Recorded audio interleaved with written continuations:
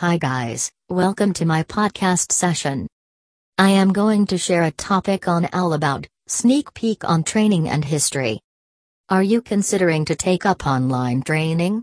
Then you need to understand why training is needed, but before that you must have a clear idea about a device. It is the abbreviated form of automated external defibrillator, which is a device that plays a vital role in saving a life.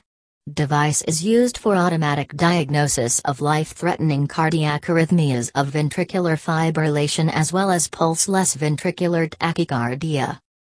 By getting trained at using and allows you to provide defibrillation that utilizes electricity to put the arrhythmia on halt, allowing the heart to resume a normal and effective pattern. Defibrillation is required when heart quivers in certain way, however no longer pumps blood throughout the body. This technique shocks the heart for restoring a normal rhythm. Did you know? It was invented by Frank Pantridge of Belfast, Northern Ireland in the mid-1960s as the transportable version of the defibrillator. Using a device is quite easy as it comes with audio and visual instructions to follow.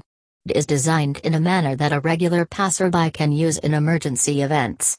Training is a part of basic first aid and CPR training that helps in saving lives of people in the event of cardiac arrests or when pulses stop working. History of DS. Now that you are aware of the device and how to use it, let's take a look at the history of DS and defibrillation to understand the developments experienced so far in this field. How far we have come, let's see. For several centuries, scientists and doctors were indulged in research to find out the answer to a complex medical question, that is, can electricity restart the heart? They were continuously making efforts in finding out ways to prevent fatality caused when hearts stopped working. The initial experiments began in the year 1775 when Peter Christian Abildgaard, a Danish physician, proved that the hearts of chicken can be restarted via electricity. And this medical conclusion paved the way for testing the evidence for decades. However, to get any results, electricity needed to be modernized, which was achieved during the late 1800s and early 1900s, which is renowned as the Industrial Revolution. Having a stable source of electricity became a way of life with the invention of the light bulbs in particular. William Bennett Knaven, an American electrical engineer, in 1928 applied the then modern electrical appliances to the medical concept of restarting hearts. Hence, the birth of defibrillator took place. Did you know? William Bennett Knaven is known to create CPR.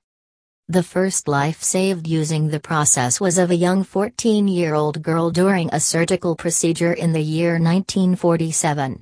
Since then the defibrillator got enhanced and modified, that soon led to a portable version of this life-saving device. Saving a life is one of the most righteous jobs one can do. So get training online today and learn the life-saving mechanism. You can find numerous online certification courses.